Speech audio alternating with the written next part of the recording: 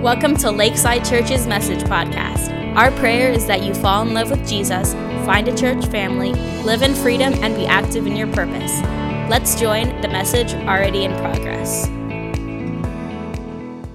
But we're talking about God's plan, and so that's like a really bold thing for me to say, and I really believe what I'm going to share today that is God's plan for you. So if you're here today, this is God's plan for you, whether this is your first time in Lakeside Church, you're visiting, you're checking us out, or you've been coming since we started last year.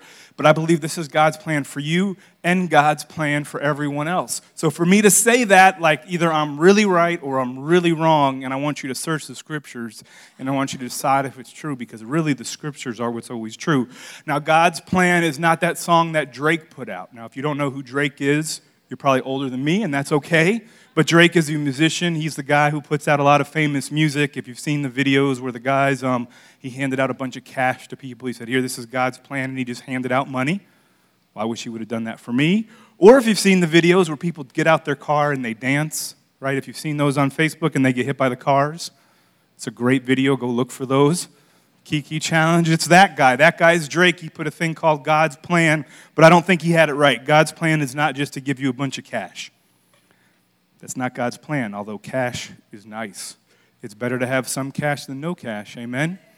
But that is not God's plan. We're going to go and we're going to talk about a story, and I'm going to give you a background before we get into Scripture. We know that Jesus came sent by God. The Word became flesh. And he came here to redeem mankind, to demonstrate the Father to us. The Word of God, the exact expressed image of God, came in the flesh to save mankind. He said he came to seek and save that was lost. And he did that on the cross, but it took a little while for him to get to the cross. In fact, they say he was about probably 33 years old before he did that. And during part of his time, he did a lot of teaching. And in order to do teaching, he would travel from city to city, and they didn't have cars. They didn't have AC. In fact, only one time we read about, as far as I remember, him riding a donkey. So most of the time, he did it on his 2 feet. He just walked around in the sun, and he went from city to city, village to village, and he shared God's word. And there comes one time where he goes to a place called Samaria. Now, I have to make this clear to you or you won't really get the story. The Israelites and the Samaritans did not get along. So picture the people group that you don't get along with the most. Picture the people that when you see them, you're like, ugh, them.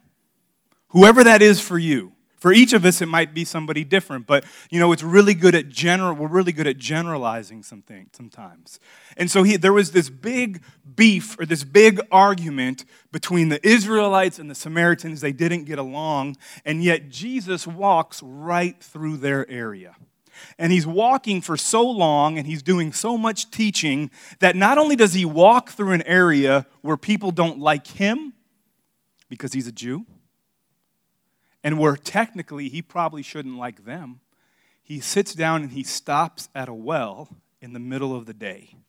And it's hot. And as he stops at the well, you can see right here your first verse, and it's on your paper.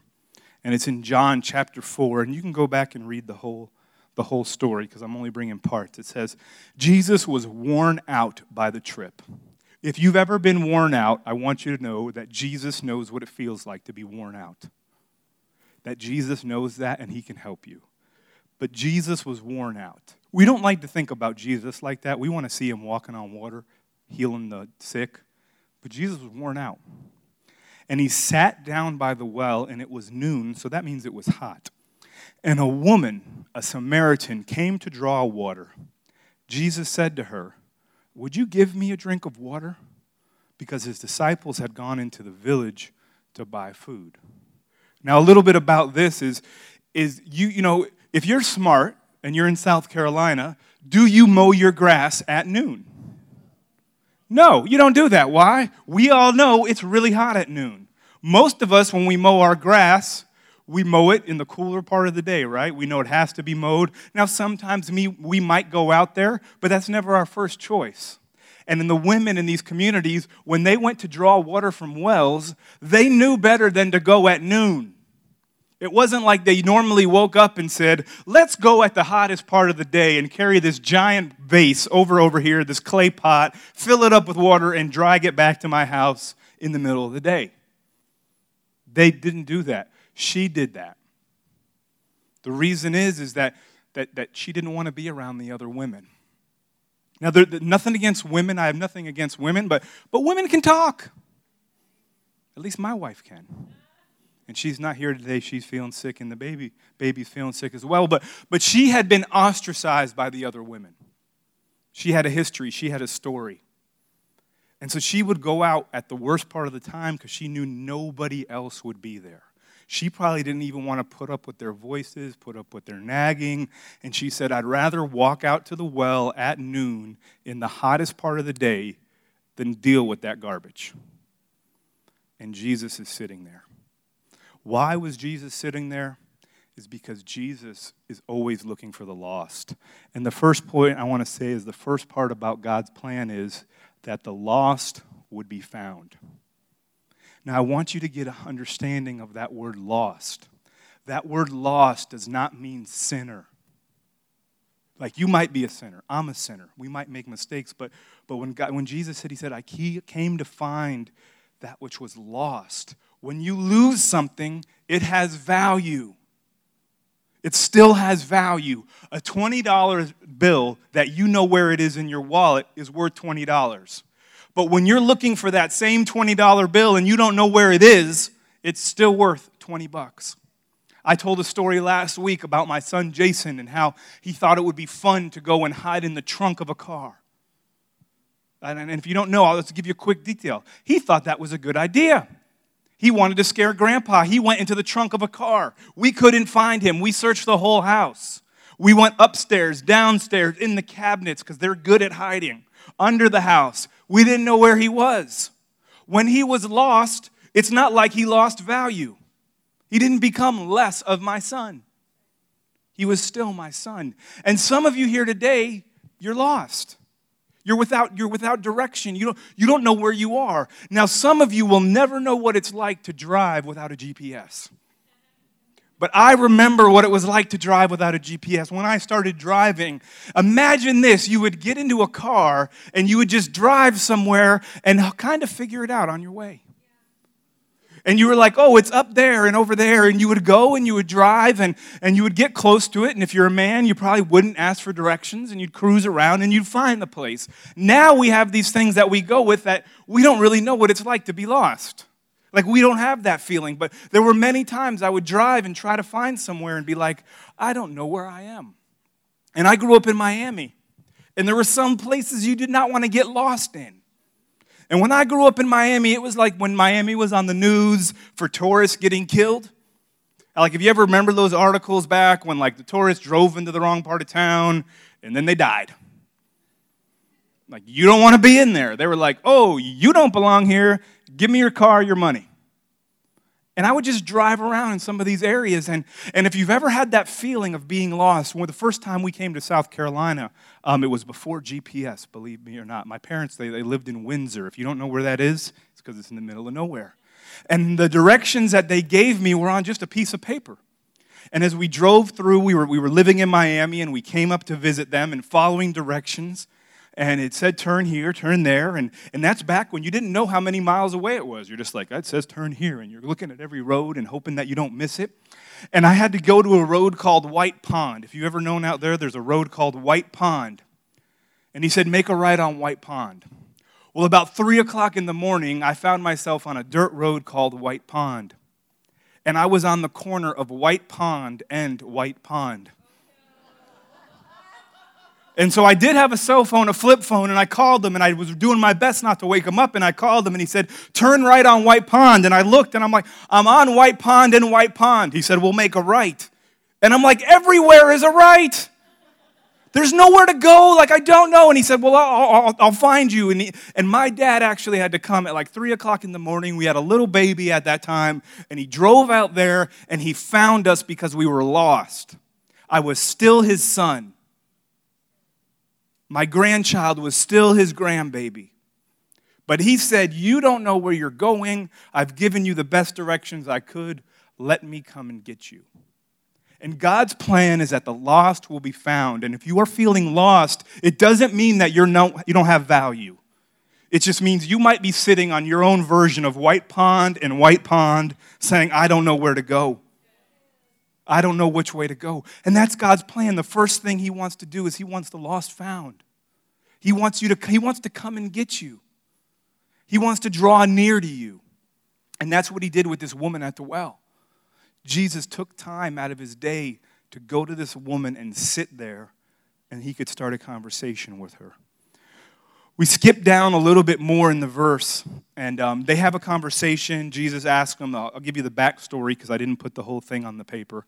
They have a conversation about getting water, and they're kind of going back and forth. Jesus and the woman are having some banter. She's a little bit spicy because she's lived a hard life, and so he asks her a question, and she kind of shoots back with something, and he shoots back with something because he's Jesus, and he doesn't lose, and they're going back and forth with this banter. And finally, Jesus says something, and he just throws the hammer down. He says, okay, go call your husband and come back here. The woman's like, I don't have a husband. And Jesus says, that's nicely put. You said that. In fact, you've had 5 husbands, and the man that you're with now isn't your husband. You spoke the truth there, sure enough. See, Jesus wasn't being mean. Jesus wasn't being hard, but he knew that for her to go to the future that she needed to go to, that she had to deal with her past. And she had to deal with her current reality. See, God wants the lost found, but then he wants those who are found to be cared for. And you need to be cared for. She couldn't experience all that God had until she got some things right. When my son was trapped in the trunk, and it was in South Carolina, and it's over 90 degrees, so it was super hot inside that trunk. And I went and I got him out of that trunk. I had to care for him. I had to cool him off. I had to get the tears out of his eyes. I had to let him know it was okay. And sometimes care is hard and sometimes it's not. I broke my finger. This one, I won't show it to you because it's the middle one and that would offend a lot of you. But right here, just picture, it's the middle one. And I broke my finger. And I was too cheap to go to the doctor because, I'm cheap. And I told my brother-in-law, I said, hold on to the end of it really hard. Because it hurt. It hurt so bad. He's like, what? I don't want to do that. And I was like, just hold it. He said, are you sure? That was the same night I found out that liquor stores closed in South Carolina at 7 o'clock. By the way, I'm not promoting alcohol, but I realized that there was no other medicine I could find. And so I said, all right, hold the tip of it. And he held onto my finger. And I knew he was too much of a chicken to do anything, so I just hold it tight, and I pulled back as hard as I could, and it popped, and it went straight. Sometimes care hurts. Do you know God cares for you so much that there's some things that are broken in your life that God wants to make it straight? And it might hurt for a minute. It might hurt for a little bit. And it might pop and be a little like, ah! But when he pops it back in place, it can begin to heal. And God wants you to, if you know Christ, he wants you to be cared for. How we want to do that in church here is I can't care for all of you. It's not that I don't care about all of you. It's just that, there's too many fingers for me to pull.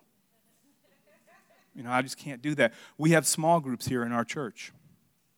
Do you know that, you got to trust somebody? I trusted my brother-in-law. I knew that he wouldn't do anything stupid.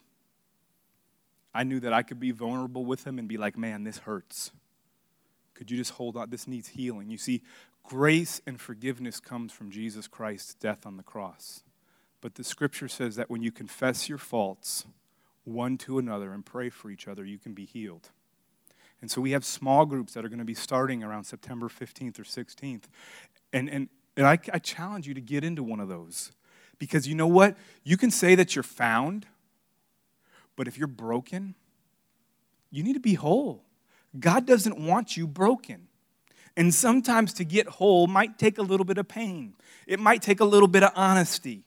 You know what? We all have masks on in this room. I look around this room and you guys look beautiful. You look wonderful. You got it all together. You took the time to come to church on Sunday, so you must be the best Christians around, right? But if we took your masks off, or if I took my mask off, there's things that need to be cared for. There's things that I need to get better. There's people in my life that I still go to with my spiritual stuff, and I say, God, this is going to hurt, but pray for me. I'm weak in this area. I'm not strong in this area. But you know what? It's better now, and it's straight. God wants the lost found. He wants the found to be cared for. God wants you to be cared for. God wants you to be in a church family where you can be cared for. Well, after Jesus calls her out, I told you she's spicy. Immediately, she changes the conversation. I mean, she gets called out about having all these husbands and kind of being a loose woman, and so she's like, oh yeah? Well, let's talk about something else because that's uncomfortable. I don't want to talk about that. And so if you read, keep going in chapter 4, it says, Jesus is talking and he says, she asked a question. And let me give you the background before this verse. They were Samaritans. Remember I told you Samaritans didn't get along with Jewish people? And so the Samaritans had one place where they would worship God. And the Jewish people, they had another place where they would worship God. So instantly, when he starts getting into her stuff and talking about all those husbands, she turns the conversation or be like, well, should we worship here or should we worship there? I could tell you're a prophet. She turns the whole conversation to worship. Really, what she was asking is, how can I really relate to God? How can I relate to God? That's what worship is how can I relate to God? How can I experience God? My people, the Samaritans, tell me that I need to worship here. Your people, the Jews, say that they need to worship there. So how can I really get myself fixed and get back together if I don't even know how I can relate to God? And Jesus, he clears it up a little bit. He says, it's who you are and the way you live that count before God. Your worship must engage your spirit in the pursuit of truth. That's the kind of people the Father is looking for. Those who are simply and honestly themselves before Him in their worship. God is sheer being itself spirit, and those who worship Him must do it out of their very being, their spirits, their true selves, their adoration. And if we keep going, the woman said, I don't know about that. Are we off there? The woman said, I don't know about that, but I do know that the Messiah is coming. And when He arrives, we'll get the whole story. Jesus said, I am He. You don't have to wait any longer. You don't have to look any further. So this whole conversation about how do we worship God, what do we do? And that's the same thing you're asking. That's the same thing all of our asking is how do we get in right relationship with God? Do we go to this church or do we go to that church? Are we supposed to worship this way or are we supposed to worship that way? Is it okay to raise my hand? Should I not raise my hand? Do I have to dress all the way up or can we be relaxed? That pastor has a hole in his jeans. Is that okay? Does he not respect God? We're all asking all kinds of different questions about how we relate to God, and what it all comes down to is you don't really relate to God by any of that. You relate to God, to Jesus, because He says, I am He. You do not have to wait any longer. Your worship is to Jesus Christ. And what Jesus wants you to know is that He loves you just the way you are. Right now, everything that you came in with that was messed up and broken, He looks at you and He says, man, you might be lost, but I love you. You're still my child. And He wants to care about you. He wants to put His arm around you. And sometimes the care is popping a finger back in place, and sometimes the care is just pulling you out of the trunk and just hugging you and holding you. But He wants to care for you the way you need to be cared for. And the last thing is He wants the lost to be found. He wants those who are found to be cared for, and He wants those who are cared for to be trained. Jesus is training her. He's training her. He's teaching her what it really takes. What it really takes is Jesus Christ. Your relationship with Jesus Christ is what really matters. Have you accepted what he did on the cross? Have you accepted it? Do you know him? Do you know what he's going to tell people on the final day? He's going to tell people something. He's not going to say, you're a sinner, get out of here. He's going to say, get away from me, I never knew you. Do you know him? Have you come to him through the blood of Christ? Have you put yourself in a position where you're being cared for? And are you allowing him to train you for what he has for you? God wants to train you. There's two ways he wants to train you. Number one, he wants to train you in the way you think about God. God is not an angry, upset God waiting to punish you at every moment. Some of you have that concept of God, that God is sitting up there saying, that's not good enough. You better get it right. Robert said he will. And even if you don't, he loves you. He wants to train the way you think about God. And then he wants to train you for whatever your purpose is. See, you have a purpose in God. God wants something from you. If he could take a kid that was from Miami, that was hooked on drugs, and that was an atheist, and that really hated people, who didn't want to be around people, whose great idea of a night was to be alone. If I could be alone with a bunch of drugs and some music, I was happy. And if you could take that same stupid kid and send him to South Carolina and start a church, what could he do with you? Because some of you are so much better than I am. God has great things inside of you. God has built you in a way that is amazing. And if you would yield to him, he would take those skills and he would do great things with them. He wants to train you. First, train you how you think about God, and then train you for your calling. You have a calling. My friend David has some serious OCD. I don't have OCD. I have whatever the opposite of OCD is. Like, I don't care. IDK. Maybe that's the opposite. IDK. Don't care. But God uses people like that because he took that closet where with Dream Team stores all this stuff. And I know at the end of service that there's going to be some Dream Teamers that stay here when everybody leaves, and they're going to serve God by picking up the chairs and putting that stuff away. And David's OCD is going to be used because he's going to put it right so it makes sense. Chris's IDK, just put it in there as long as the door closes. It works. But we need that. We need you. Hi, that's my son Jeremy. He's waving at me. We need him. We need a church. We need people with those kids. There's some of you guys up there that don't realize that our kids' church is growing, and some of you are great with kids.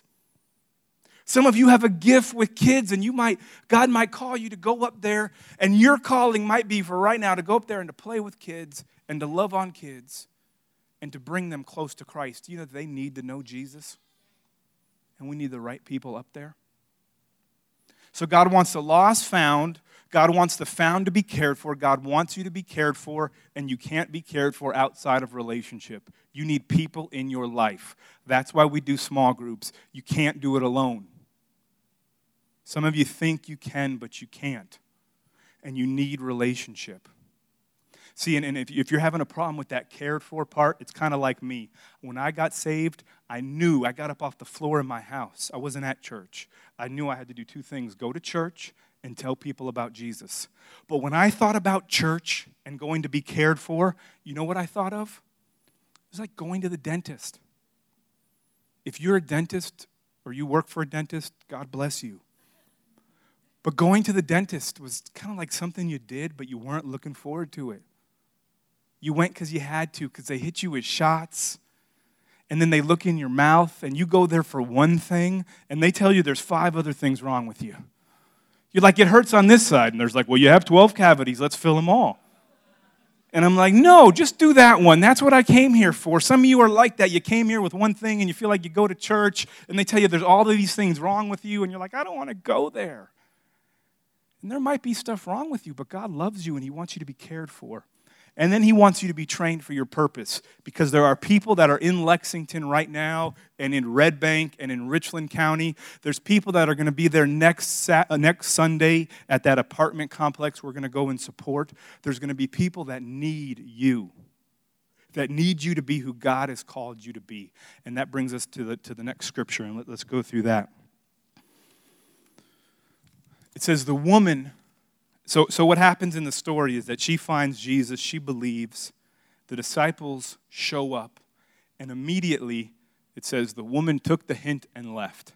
She wasn't dumb. This lady was really smart. And in her confusion, she left her water pot, and she went back to her village, and she told the people, "Come and see a man who knew about everything I've done, who knows me inside and out. Do you think he could be the Messiah?" And they went to see for themselves. This woman, in probably less than an hour, went from being lost to being cared for by Christ, to being trained in her thinking to understand that it was all about Jesus, to all of a sudden going out and being mobilized. And that's the next point. He wants you to be trained and mobilized. He wants the trained people mobilized. See, some of you are waiting for some giant flag or some giant warning or for something to happen before you get involved.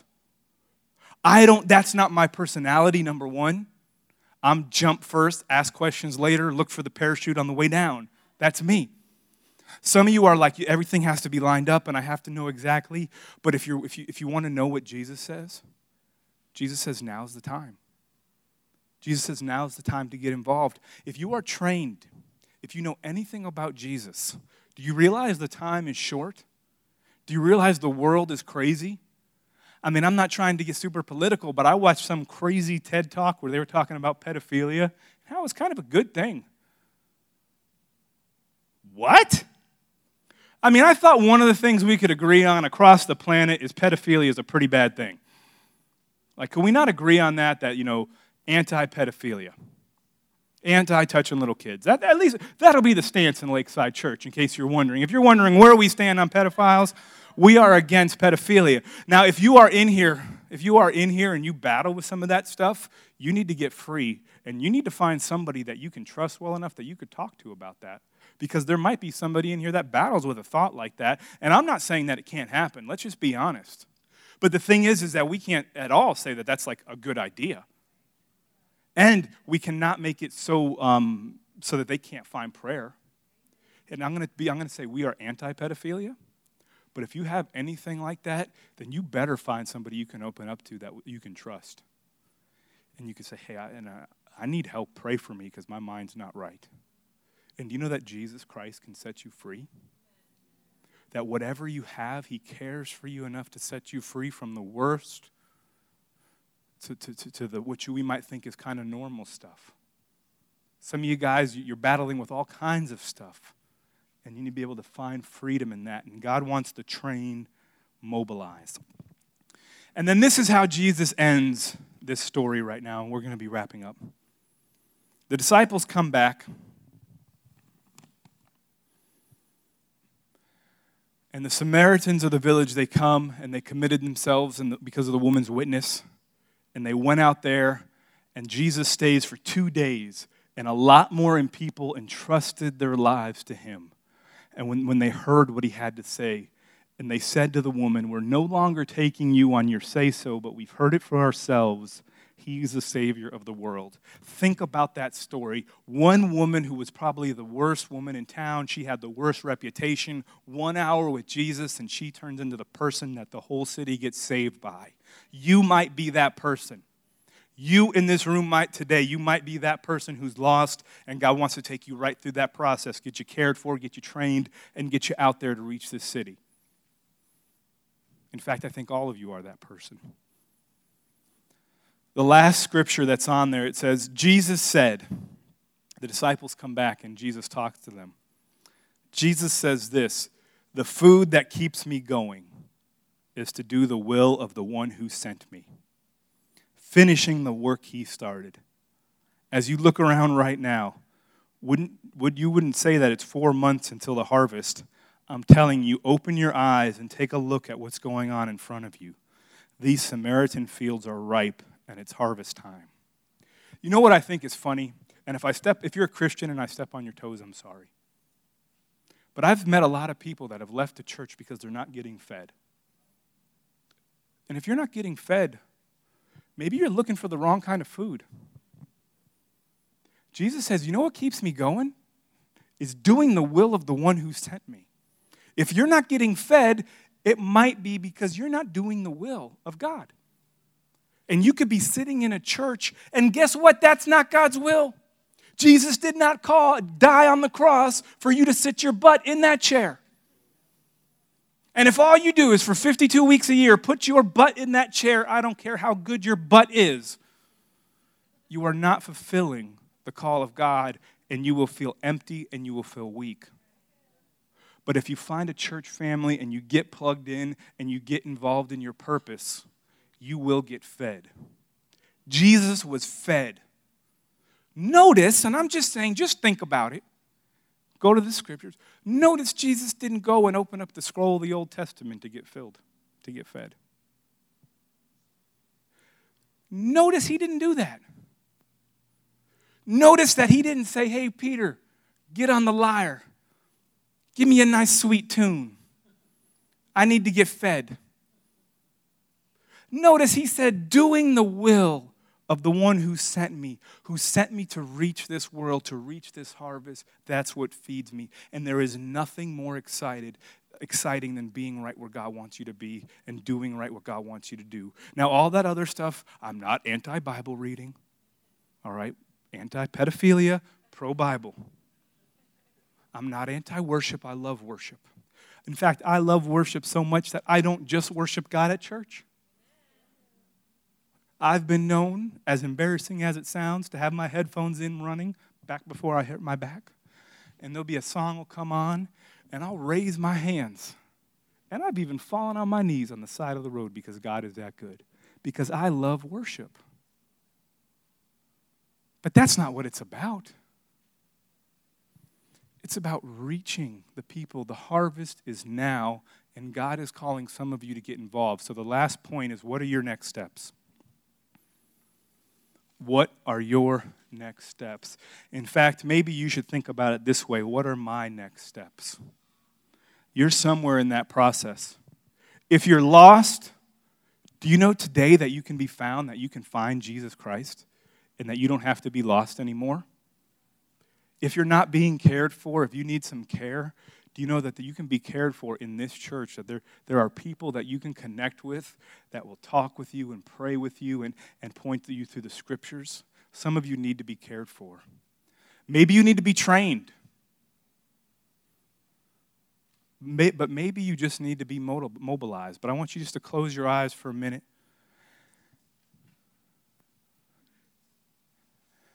And would you humor me for a second? You know, I think God is big enough to speak to each of you. The worship team is going to come and they're going to play a song. But I dare you right now to ask God. Say, God, what are my next steps? What do you have for me?